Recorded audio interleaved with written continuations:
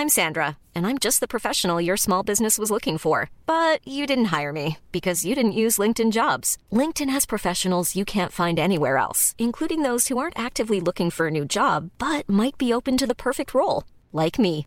In a given month, over 70% of LinkedIn users don't visit other leading job sites. So if you're not looking on LinkedIn, you'll miss out on great candidates like Sandra. Start hiring professionals like a professional. Post your free job on linkedin.com/people today. You should celebrate yourself every day, but some days you should celebrate with jewelry. Whether you want to commemorate an unforgettable moment or just bring some added sparkle to your collection, Blue Nile can offer you expert guidance and a wide assortment of jewelry of the highest quality at the best price. Go to BlueNile.com today and experience the ease and convenience of shopping Blue Nile, the original online jeweler since 1999. That's BlueNile.com. BlueNile.com.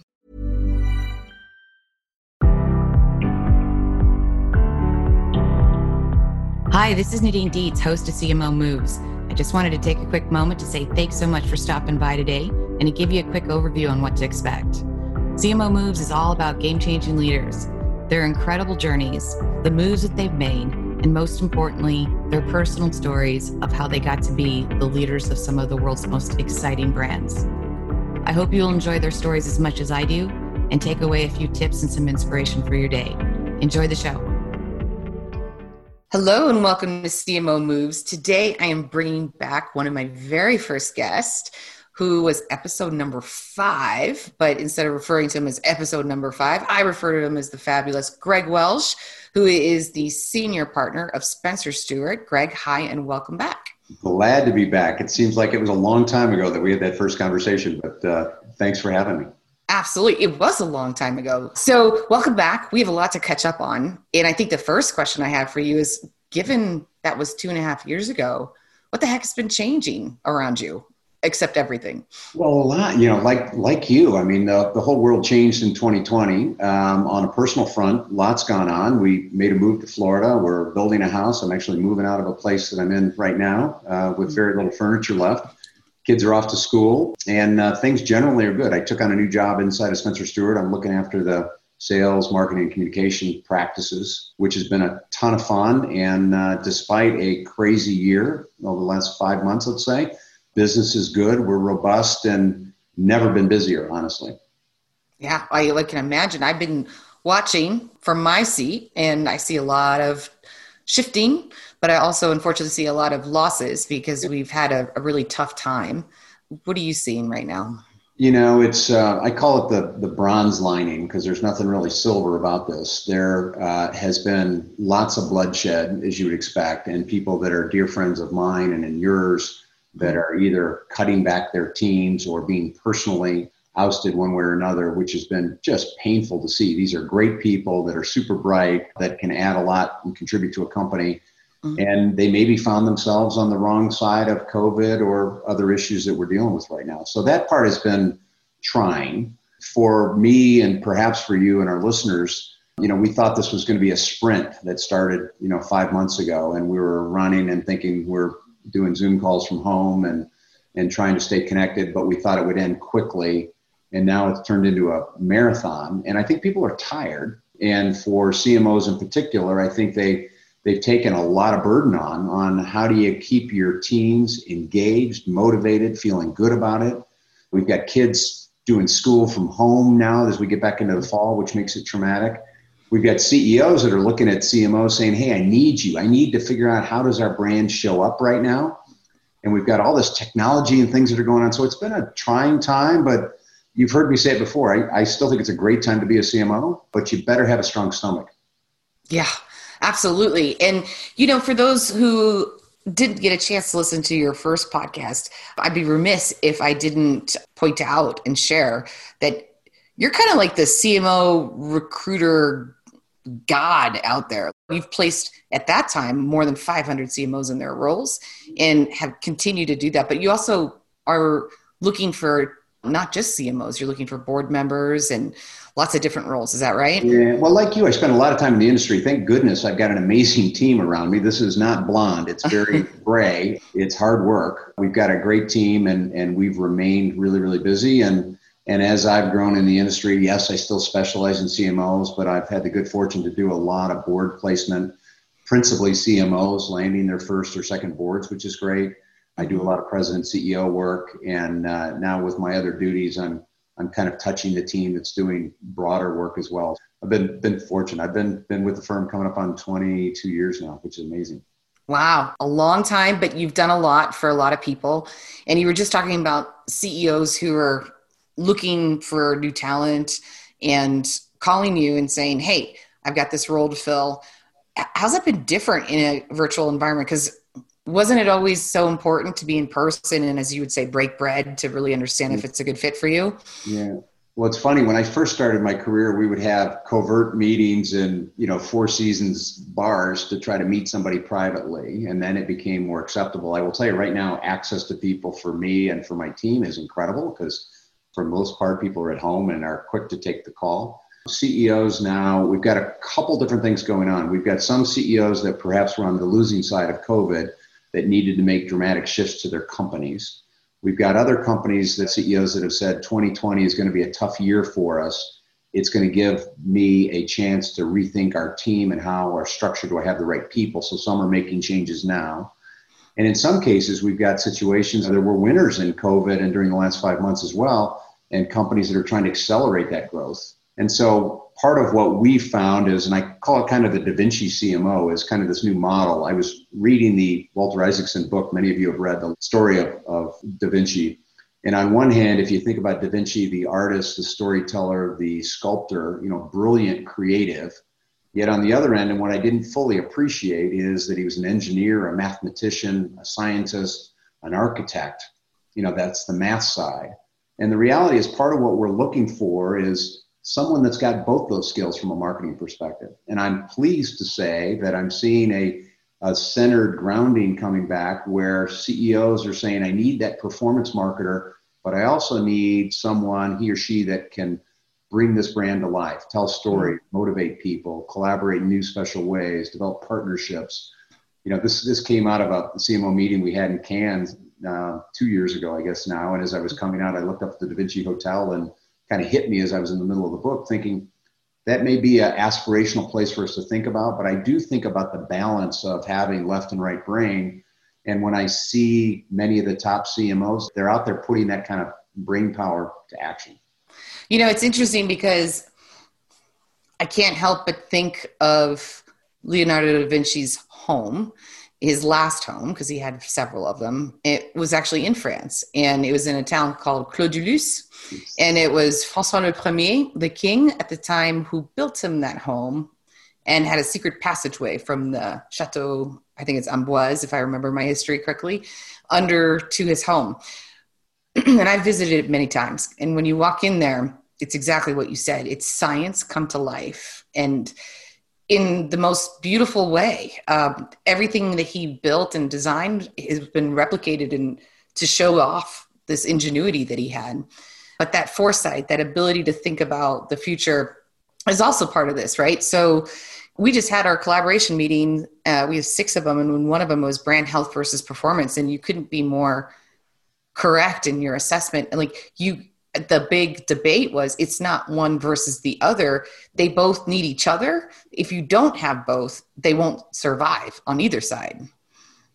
Well, one of the other things I would tell you that, again, the positives coming out of COVID, the collaboration in the industry, and you're largely responsible for much of it. When I think about the D&I initiative that Adweek's doing, and I think about the collaboration teams that you're launching, some of the upcoming meetings, the sharing, including competitors, within this industry is, it's not my role to be proud of what the industry is doing, but it's been pretty extraordinary. Mm-hmm. And I know I spend a lot less time on airplanes and travel and in-person meetings these days. And I think the reality is all of us have said, hey, listen, we've got more time to connect with people. Mm-hmm. And I think we're becoming more accustomed to this kind of virtual forum. And the collaboration and sharing of ideas across industries has been fascinating. It's been one of the positives coming out of this. Absolutely. And I'm so glad you said that, because one of the things I saw really early on, especially when COVID really was starting to go into full force, was, you and I have talked about this a lot. All of a sudden we're without a playbook. Right. there was no playbook for what we just went through. So we had to collaborate, and not just collaborate for ourselves, but also this ingrained need to serve society required us to work together and do things differently. And I am like you. I believe that having gone through that, I am nothing but optimistic that there is a brighter future ahead.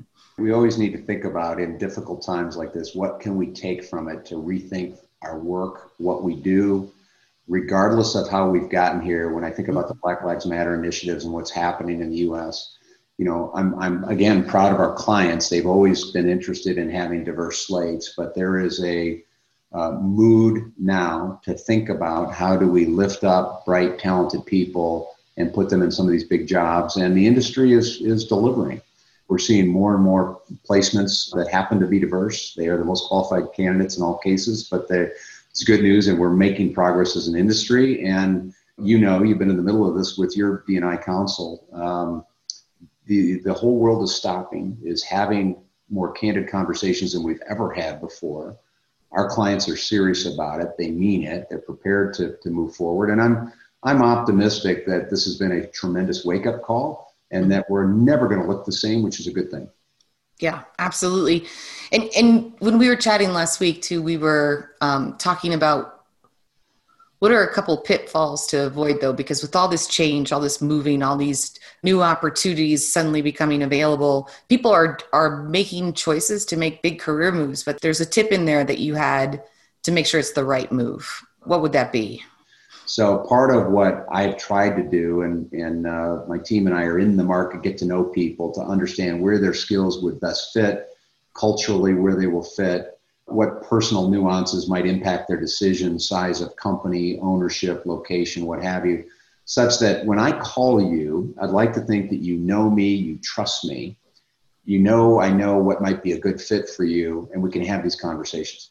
Now, calling a segment of the population to say, hey, let's think about making this move, I do worry that people may be moving too quickly. And part of what we're trying to do is to say, let's think back about what True North is on the job spec, what the requirements are. My team and I spend a lot of time making sure that when we put somebody in a job, we help them get off to a fast start. We want to see our placements, and quite frankly, anybody new in the job, we want to see them be successful. So there's a lot that needs to go on behind the scenes, and jumping just to jump because you hear about a great opportunity is bad, advice typically, although it could be a great opportunity for you. And of course you should, begin to check that out. The reality is I get probably 300 calls and emails a day. It's hard to keep up with this. We've got great people on the sideline that are looking for new gigs right now, and we're trying to be helpful to them. That's part of what has just made it somewhat exhausting for the industry right now as people are trying to sort things out. They're difficult decisions. And, when opportunity knocks, you can't always tell if it's a great one or not, honestly. Yeah. Well, that's good advice to really do the homework. And just real quickly, and then I want to get to the Spencer Stuart CMO Summit, which we're going to roll right after this. Sure. We talked about tenure, and you guys have had a tenure report for many years, I think, tracking the CMO tenure. How's it changed, and especially in the last 6 months? Well, I think when we first published it over a decade ago, it came out, it was 23 months, and it made headlines because it was astonishing and quite frankly appalling. Mm-hmm. Since then, the industry, I think, has pulled together to say, how do we make sure we can put some stick-to-itiveness into this? And we've got some legends in the industry that have held the job for a long time. It's now about 43 months, so it's not the most volatile in the C-suite by any means. We've got work to do. It dropped a little bit in 2019. I fear it may drop again in 2020. I'll come back to you early in the year. We can give you that data. But the reality is the market is very, very active. Some is consolidations. Some are industries having to, make major changes as it relates to marketing. But I will tell you, my team and I are really, really busy right now. The market is vibrant. Our clients looking for great talent who can lead organizations. And right now, CMOs are in the spotlight. I think it's a great thing. I'm hopeful that things calm down a little bit. Of course, it sounds self-serving when tenure is low. It's good for my industry. We're way beyond that. We really want to help the industry build credibility in the C-suite. And fortunately, and many of these, we've got great examples of people that are absolutely in charge. They're great collaborators. The CEO doesn't make many moves without having a conversation with him or her about key issues. And So I remain bullish on where we're headed, actually. Yeah, me too, because you're actually on that team with, almost 20 different CMOs talking about what the new elevated role of marketing looks like. And most people agree this is the opportunity for CMOs to really have not just a seat at the table, but a bigger seat at the table. And what does that look like? Right. So speaking of CMOs with big seats, you have 3 of them in your summit that we're about to share with everyone. Tell us about it. Well, super excited. As you know, we've held a big summit for over a decade, and typically it's been in New York on a given date in the summer. And when COVID decided to show its ugly face, we quickly realized that we needed to go virtual. And again, the bronze lining in this is it allowed us to go truly global, which is something we've been wanting to do for a long time. And we are thrilled to take on a topic of how do CMOs need to show up in times of crisis. And there's so much going on right now. A lot of things on people's plates. We opted for a very global, all-female panel. One of my great mates, Richard Sanderson, hosted it for us, and we had Janie Whiteside from Walmart, we had Sylvia Lagnano from Natura, and Erica Kerner from One Championship. Fantastic discussion, 3 of the very brightest in the industry, sharing advice and counsel on how they're dealing with it personally. What sort of skills do we need to dial up? How do we motivate our teams? And I think for those of you that want to stick around and listen, you'll find some great tips from 3 of the very best. So we're pleased and honored to be able to do it virtually this year. And I suspect we'll continue to do this. Yeah, well, it sounds super exciting. I have had the pleasure of having a look, and we're also going to be releasing the video. I'm really thrilled that we were able to bring this forward on CMO Moves, and also get an update with you because it's been too long already. And I'm just really excited to work with you, Greg. You know, you are now part of our steering committee, and these are really important topics that keep everybody up at night. So thank you for being here. Thank you for allowing us to share your wonderful summit. And thanks for your great tips. Well, it's an honor to be back. Always great to see you. And thanks for sharing the summit tape. I think people will get a lot out of it. It's a great discussion. You know, it certainly was. Thanks, you. Be well. I'll see you soon, I hope. All right. Yes, you will, for sure. Thanks. Welcome to the 18th Spencer Stuart CMO Summit, but obviously our first virtual summit. My name is Richard Sanderson. I'm a consultant with Spencer Stuart's Marketing Officers practice, and delighted to host our summit today. The topic, appropriately, how do Chief Marketing Officers turn up in a time of crisis? Normally we would be on a stage in Midtown Manhattan, but necessity is the mother of invention, and here we are online. It does mean we can be broader, more global, and obviously more inclusive as well. Needless to say, this is a very unusual and a unique moment in time. The last few months have witnessed more change than we've probably seen in the last few years. Most obviously, many of us are not with our colleagues. Our routines have altered. The way we engage with people has also completely changed. And it coincides with the middle of a very incredible political and environmental moment as well. And so the debate for marketing leaders feels more urgent than ever. Initially, when we considered this, we thought of this as the beginning of a new decade and what would the 2020s usher in. However, it feels hard to look even beyond the end of this year, let alone 5 years out. The questions that we'll pick up today perhaps seem more relevant than ever. We'll be asking our panelists how have their agendas changed, what do their teams need from their own leadership, and how will marketing leadership evolve? To answer those questions, we're delighted to be joined by our first global panel. Erica Kerner is the Senior Vice President and Head of Marketing Strategy and Partnerships for One Championship, the leading sports media property in Asia. Erica is joining us from Singapore today. Sylvia Lagnado is the Sustainable Growth Officer for Natura & Co. Natura & Co. is a global beauty and personal care company. Sylvia is joining us from Brazil in Sao Paulo today. And Janie Whiteside is the Executive Vice President and Chief Customer Officer for Walmart. Walmart is the leading retailer and the world's largest company by revenue. Janie is joining us from the United States in New York today. So, my first question, what does the new normal look like for you? I realize a bit of a hackneyed phrase, but tell me a little bit about what do some of your routines look like for you now? Perhaps, Janie, I could start with you. What does your new normal look like?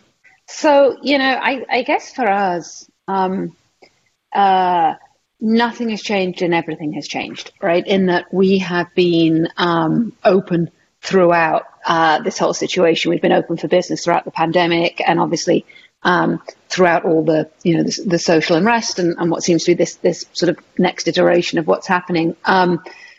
We sort of talk internally. I talk a lot about this sort of 5-5-5, right? Which is, I think we saw 5 years worth of acceleration of digital adoption within 5 weeks. And as a marketer, that either means that I've saved or I have to run to catch up, and over $5 billion worth of marketing spend, right? If you think about what we would have spent.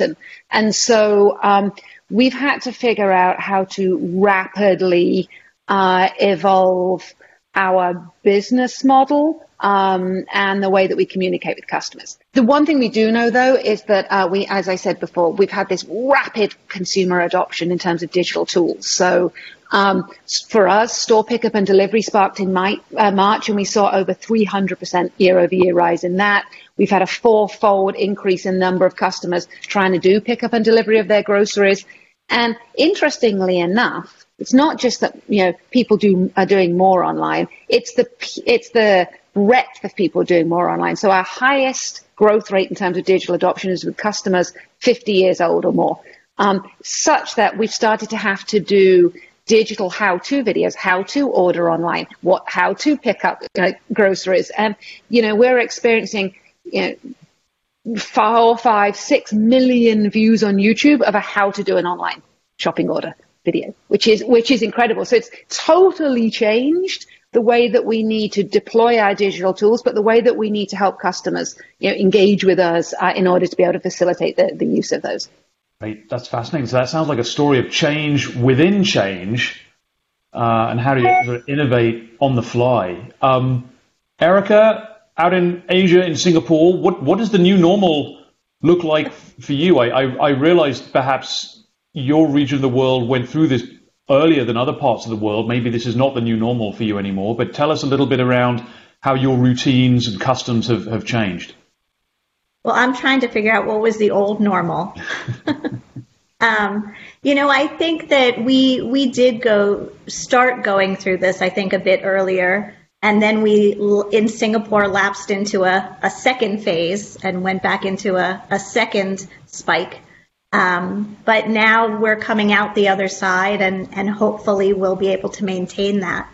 But I think for us, we're a sports media company, and we deal with the 2 fastest growing sports in the world, which is mixed martial arts and esports. And both of these are digital, very, very digital friendly sports. So what we found actually during this time is that our viewership is actually increasing, and more people are coming to us for more content more often. And so it's been a very interesting time, but at the same time, it's been a very fast-paced, pivoting every day, just as Janie was saying, in how we have had to adapt our strategies. And so it's been, I think, an interesting learning curve. But one that we're very excited about because, as I say, we've seen viewership grow in both of our sports, even though we're not hosting live events. So very interesting times. Great. Thank you. And Sylvia, what does the new normal look like for you and your business? So we have 4 businesses. One of them we had just acquired, completed the acquisition, which was Avon. And then Natura, which is similar to Avon from a business model, but then Aesop and The Body Shop, which are predominantly retail, were predominantly normal retail. So like Janie said, similar here, incredibly rapid adoption of e-commerce. For us, e-commerce was tiny, and now it's huge. And I think that's here to stay. Obviously, that's already started to go down a little bit as our stores started to reopen. But even because they start to reopen east to west, and as they start to reopen, we see a completely new level of adoption of e-commerce sustaining. The other thing that we saw, which is very exciting, the positive side is, we have about 6.5 million consultants or representatives between Natura and Avon around the world. We've been trying to help them move online, because if they sell with the help of social media, they get a lot more productivity. They can reach a lot more customers and sell more easily, but they were shy of learning. And we've got unbelievable amount of time on training and interesting adoption of digital tools. So we see direct selling moving to social selling very rapidly. For me, I started the job in February. I moved to Brazil in February. We completed the acquisition of Avon in January. My role is meant to be more medium to long term, and it's gone completely short term. I have one of the things I have beyond technology, sustainability, marketing. I have communications, internal and external.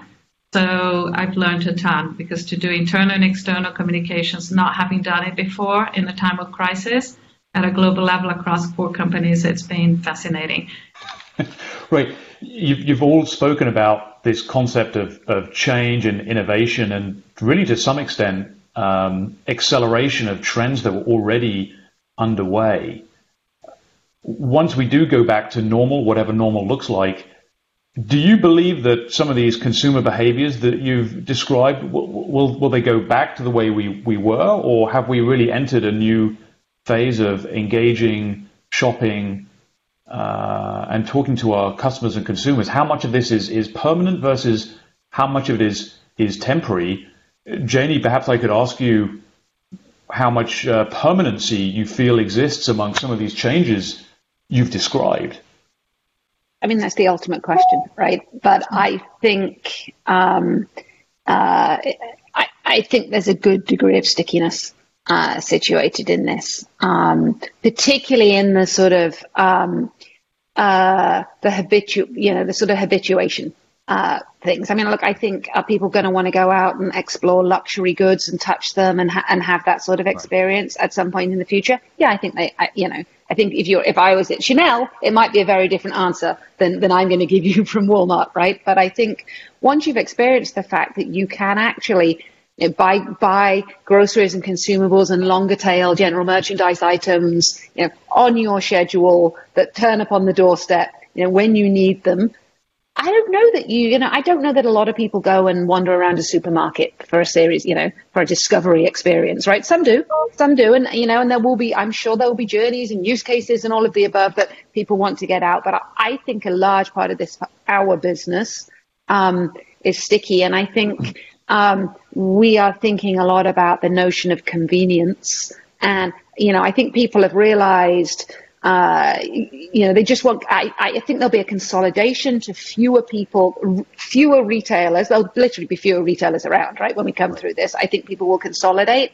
And how do you most conveniently offer as many things as possible that can turn up when you want them and how you want them? And I think that notion that actually you can do all of that and you don't have to go to all these places is going to stick. And I think there's lots of pros in that. And I think there are a lot of cons and responsibilities, particularly for the largest players out there, to think about how we capitalize on that, but we also allow other boats to rise, and we continue. So, for instance, for us, how we do that, but at the same time help spark the economy, spark small business, figure out ways that we can engage them within our ecosystem, and it's super important for us. And I think that's a responsibility that we've got as these behaviors stick. I think it's such an interesting question, but it's such a big question, because obviously there'll be differences around the world and there'll be differences in industry. Janie brought up Chanel, and I actually was out this afternoon in Singapore, and the line to get into Chanel was 20 people long. And every single luxury brand in the mall in Singapore was the same. And I know China, for example, as well, who've come out of lockdowns earlier than even we did. Same thing, luxury is bouncing back. So I think it is the million-dollar question, because it's such a big question about geographies, but also types of retail. That's a really interesting point. Sylvie, you mentioned about the move towards, I think you described it as social selling, as opposed to purely just digital commerce. What does that mean here? And again, is that a long-term sticky trend, or is that something we'll move away from? I think what we've seen is both. Well, I think it's going to stick to for those who adopted it, because it makes them make more money more easily. And to Janie's point, if it's more convenient, it's better for you, and you can do other things with your life, or you can do more of something that you enjoy. So I think, I don't expect adoption of social selling tools to go down. And I think it's very exciting that we've got so many people to learn how to do it. It's so much easier, so much better for them. But I do think that shopping is fun. We are seeing, people go back to the ESOP stores, very, very much so. There's a little bit of binge shopping, but it's also, if it's fun and if it's a pleasure to go out and be there, why not? So Janie and Erica talk about the trend towards online. So I think that is going to stick. I think that businesses have realized that travel is less needed and that offices are less needed. So I do think that there'll be a different approach to how we work and investments in real estate and travel, in particular business travel. I hope that the attention to inequality is going to stick. I think there's a completely new level of consciousness, and I hope we don't lose that. And I guess last thing I was going to say, we are very involved with things like domestic violence. Two of our businesses, Avon and Natura, have been for a long time, and now it's a group effort. And it's shocking how much it has increased. So I think that, depression has increased, domestic violence has increased, and at the same time, people's focus on their personal well-being has increased. I think those are obviously huge issues, but good that awareness has gone up, and I'm hoping it doesn't go away when life goes back to normal. Well, you brought up an interesting topic about some of the more profound changes that we've been witnessing over the last few months that have become more intense, but it also puts a burden on us as leaders in terms of how we show up, how we lead, how we respond to our teams. I'm just curious, for the three of you, how have you adapted your own leadership and communication and engagement style in this environment? I'd be certainly interested in any observations around how you choose to lead, how you have led, and how that's different over the last 3 or 4 months compared to the style that you've probably built up over years and decades. Janie, I'd love to get a sense of how are you leading right now? How are you engaging, and how are you communicating with your teams?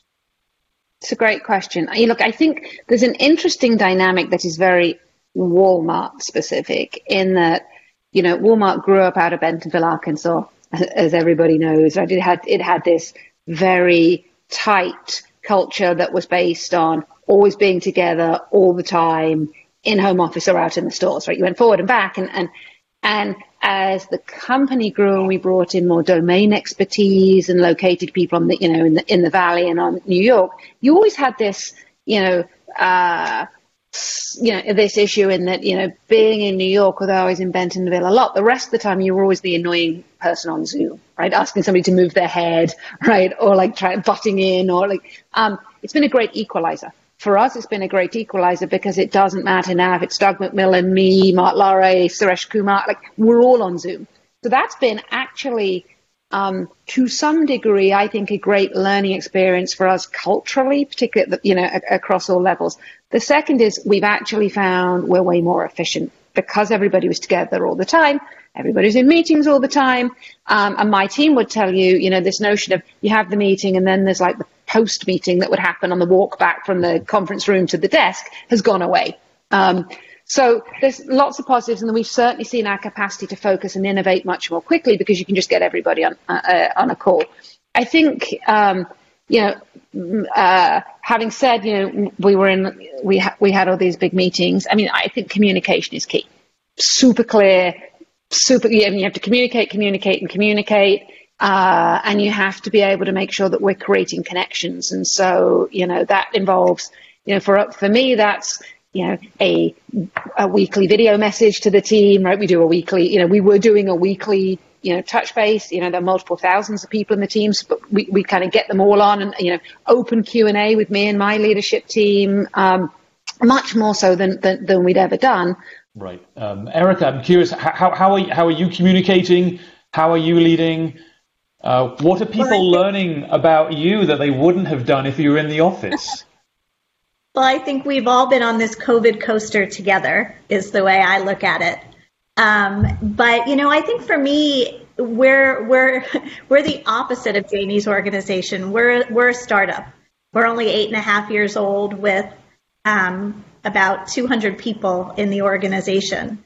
So, for us, it's very different in how we're communicating. And so for me, I think the biggest change is I have to be much more purposeful with my communication. I can't just bump into someone on my team or a colleague in the hallway. I can't go out for lunch or coffee with someone to make sure they're doing okay and that their mental well-being is okay during this time. Some people will reach out to you and say they're struggling or ask for help, but others won't. And so I find that the biggest change for me is really taking time out of every day to check in with someone on the team, whether they report to me or they're a colleague, just to make sure they're doing okay, because we're all in this together and there are people who are really struggling, and it's hard to know that when you're just on a call. So I think that's the biggest change for me, is that thinking about it rather than it just happening naturally because I see my colleague and I can see that they need help or they're struggling. And for you, Sylvia, I realize you joined Natura earlier this year. So many people, I would imagine, didn't know your leadership style before coming in, and you probably had to introduce yourselves to many people virtually. How have you done that? Tell us about your onboarding experience and how you've done that in a virtual way. Yeah, thank you. I've done I've had a month of traveling, still a little bit, meeting people online. I had been on the board of Natura & Co. for 5 years, been in the transition from Natura to the acquisitions of Shop, now Avon, and becoming Natura & Co. So I knew a lot of people. I think that all my onboarding has been online and very special and very nice.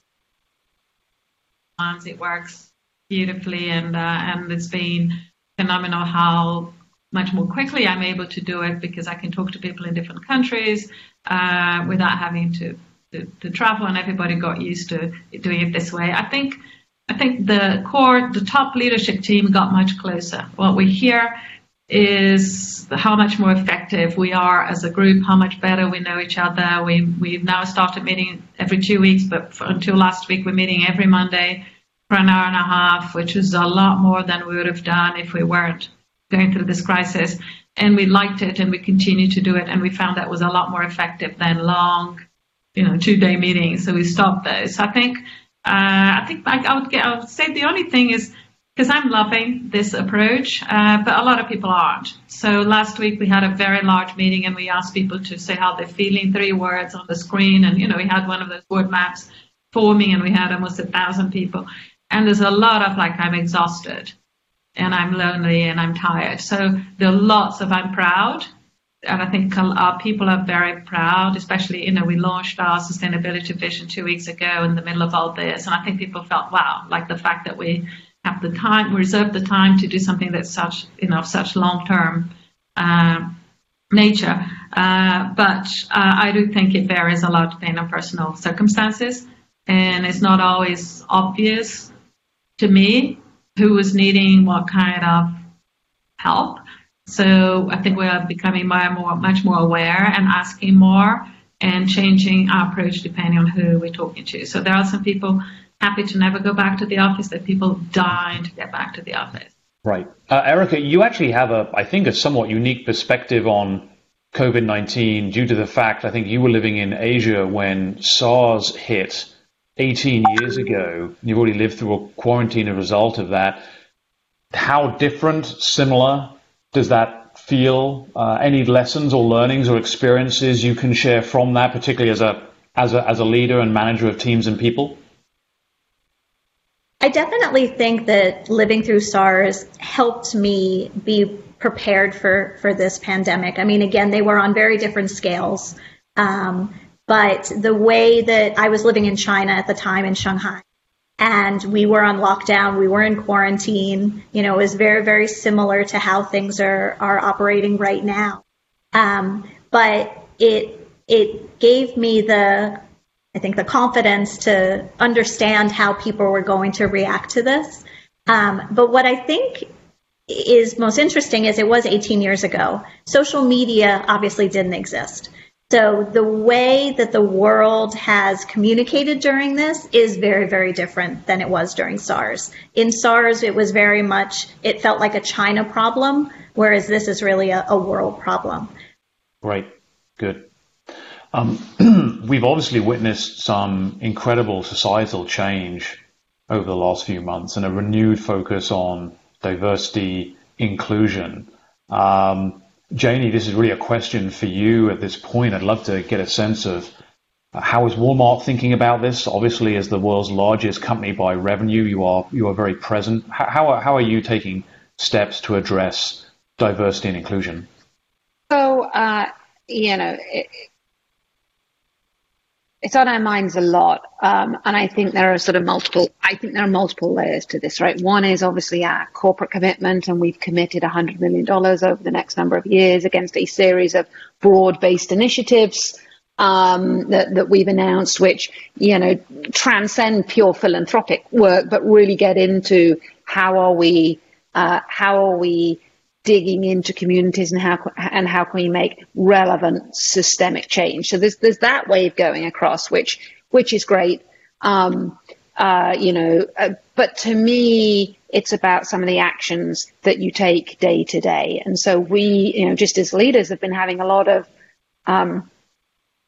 we call them courageous conversations. I don't really know that that's the right word, but many of the conversations have been quite uncomfortable. I will tell you that, as we listen and we learn and people talk about their experiences and, the series of small things that they have experienced, either working within the company or in life. And we think about, how we learn and grow and get better by understanding as colleagues, as leaders, as a retailer, how can we evolve and get better? So those have been going on. There's a series of company commitments about how we make sure that we have the right voices at the table and the right processes and structures and practices to be able to hire and recruit and retain and engage and grow diverse talent across the customer org, where I think, I say often, if my team is not representative of the customer, then how can we build product, service, and tell stories that are rightly representative? And so we actually, across lots of dimensions, are way more diverse, made up of a way more diverse group of voices. But we're making sure that those are appropriately heard. And you heard me talk earlier about making sure that we have the right direct relationships with a series of agencies. And, one of the things that I heard as I've been going through these leadership sessions, which is interesting, is we have a series of diverse owned agencies. Typically, they work on segment-based creative. Why would you restrict those agencies to only working on segments? And why wouldn't you allow them to pitch, much more broadly and see what that looks like and feels like? So we're working through how we do that. We're working through how we create. The task I've given the team is go and find the most progressive, creative, exciting, provocative, diverse voices, and figure out how we get them to input and push the Walmart business forward. Tell me a little bit around how some of these changes have reinforced your diversity inclusion efforts. The fact that we were discussing the commitment to life during this time led to more reflection and tightening or being a bit more aggressive with the drafts that were there, before we got Avon on board and before all this happened. So we call the three pillars on our commitment to life, and we call the relevant one to this conversation: we respect human rights and be humankind. But the things that were there are the ones you'd expect. So, absolutely no tolerance to human rights issues. Chain. So there's a very bold commitment on traceability in that respect. But women, a majority of the 6 million consultants and reps are women. They work mostly part-time with Natura and Avon. Both companies had a lot of commitment to improving women's empowerment and education, health, and obviously ability to earn and be independent. And I think it's just to strengthen our commitment to the right model for direct selling. We never went pyramid or extreme multi-level, but I think a stronger consciousness about tracking income and tracking how much they're making and making sure that they're making more and more every year, and the education health is also improving. And also a lot of work for communities in the Amazon with the same focus. I think women in management, Natura & Co is extremely almost there already on 50-50, but there's a little gap on payment, on earning. So I think both on that and on making sure, absolutely sure that everybody in the company is at or above living wage, we decided to go there faster. So we made a commitment on women, gender equity, and on living wage to just get there within 2 years. 2 of our companies are B corporations, and B Corp has a metric on diversity, which is to be on the highest score, you have to get 30% of your management to be of underrepresented groups, and we decided to go for that. It's a very bold target. We said we're going to get there in no more than 10 years. But it's just the beginning. We had a lot of discussions in the last month about it. We decided to go for the high end, the most ambitious, and we are nowhere near. Now the interesting discussion starts, which are like everything that's legally doable yep. in terms of recruitment that we can do to get there as fast as possible. But we're very excited to kind of hold hands and go for the highest that we think is a very bold target. Right. Thank you, Janie, Erica, Sylvia. Thank you for joining our first global panel. We found the one hour of a day that I think overlaps for all of us. So thank you so much for adapting your calendars. Thank you so much for tuning in today. I hope you enjoyed the show. If you did, I would love your help in sharing CMO Moves with one of your friends or colleagues who you think might enjoy it too. And if you have time, I would really love your review or ratings on Apple or SoundCloud. So thanks again and have a great day.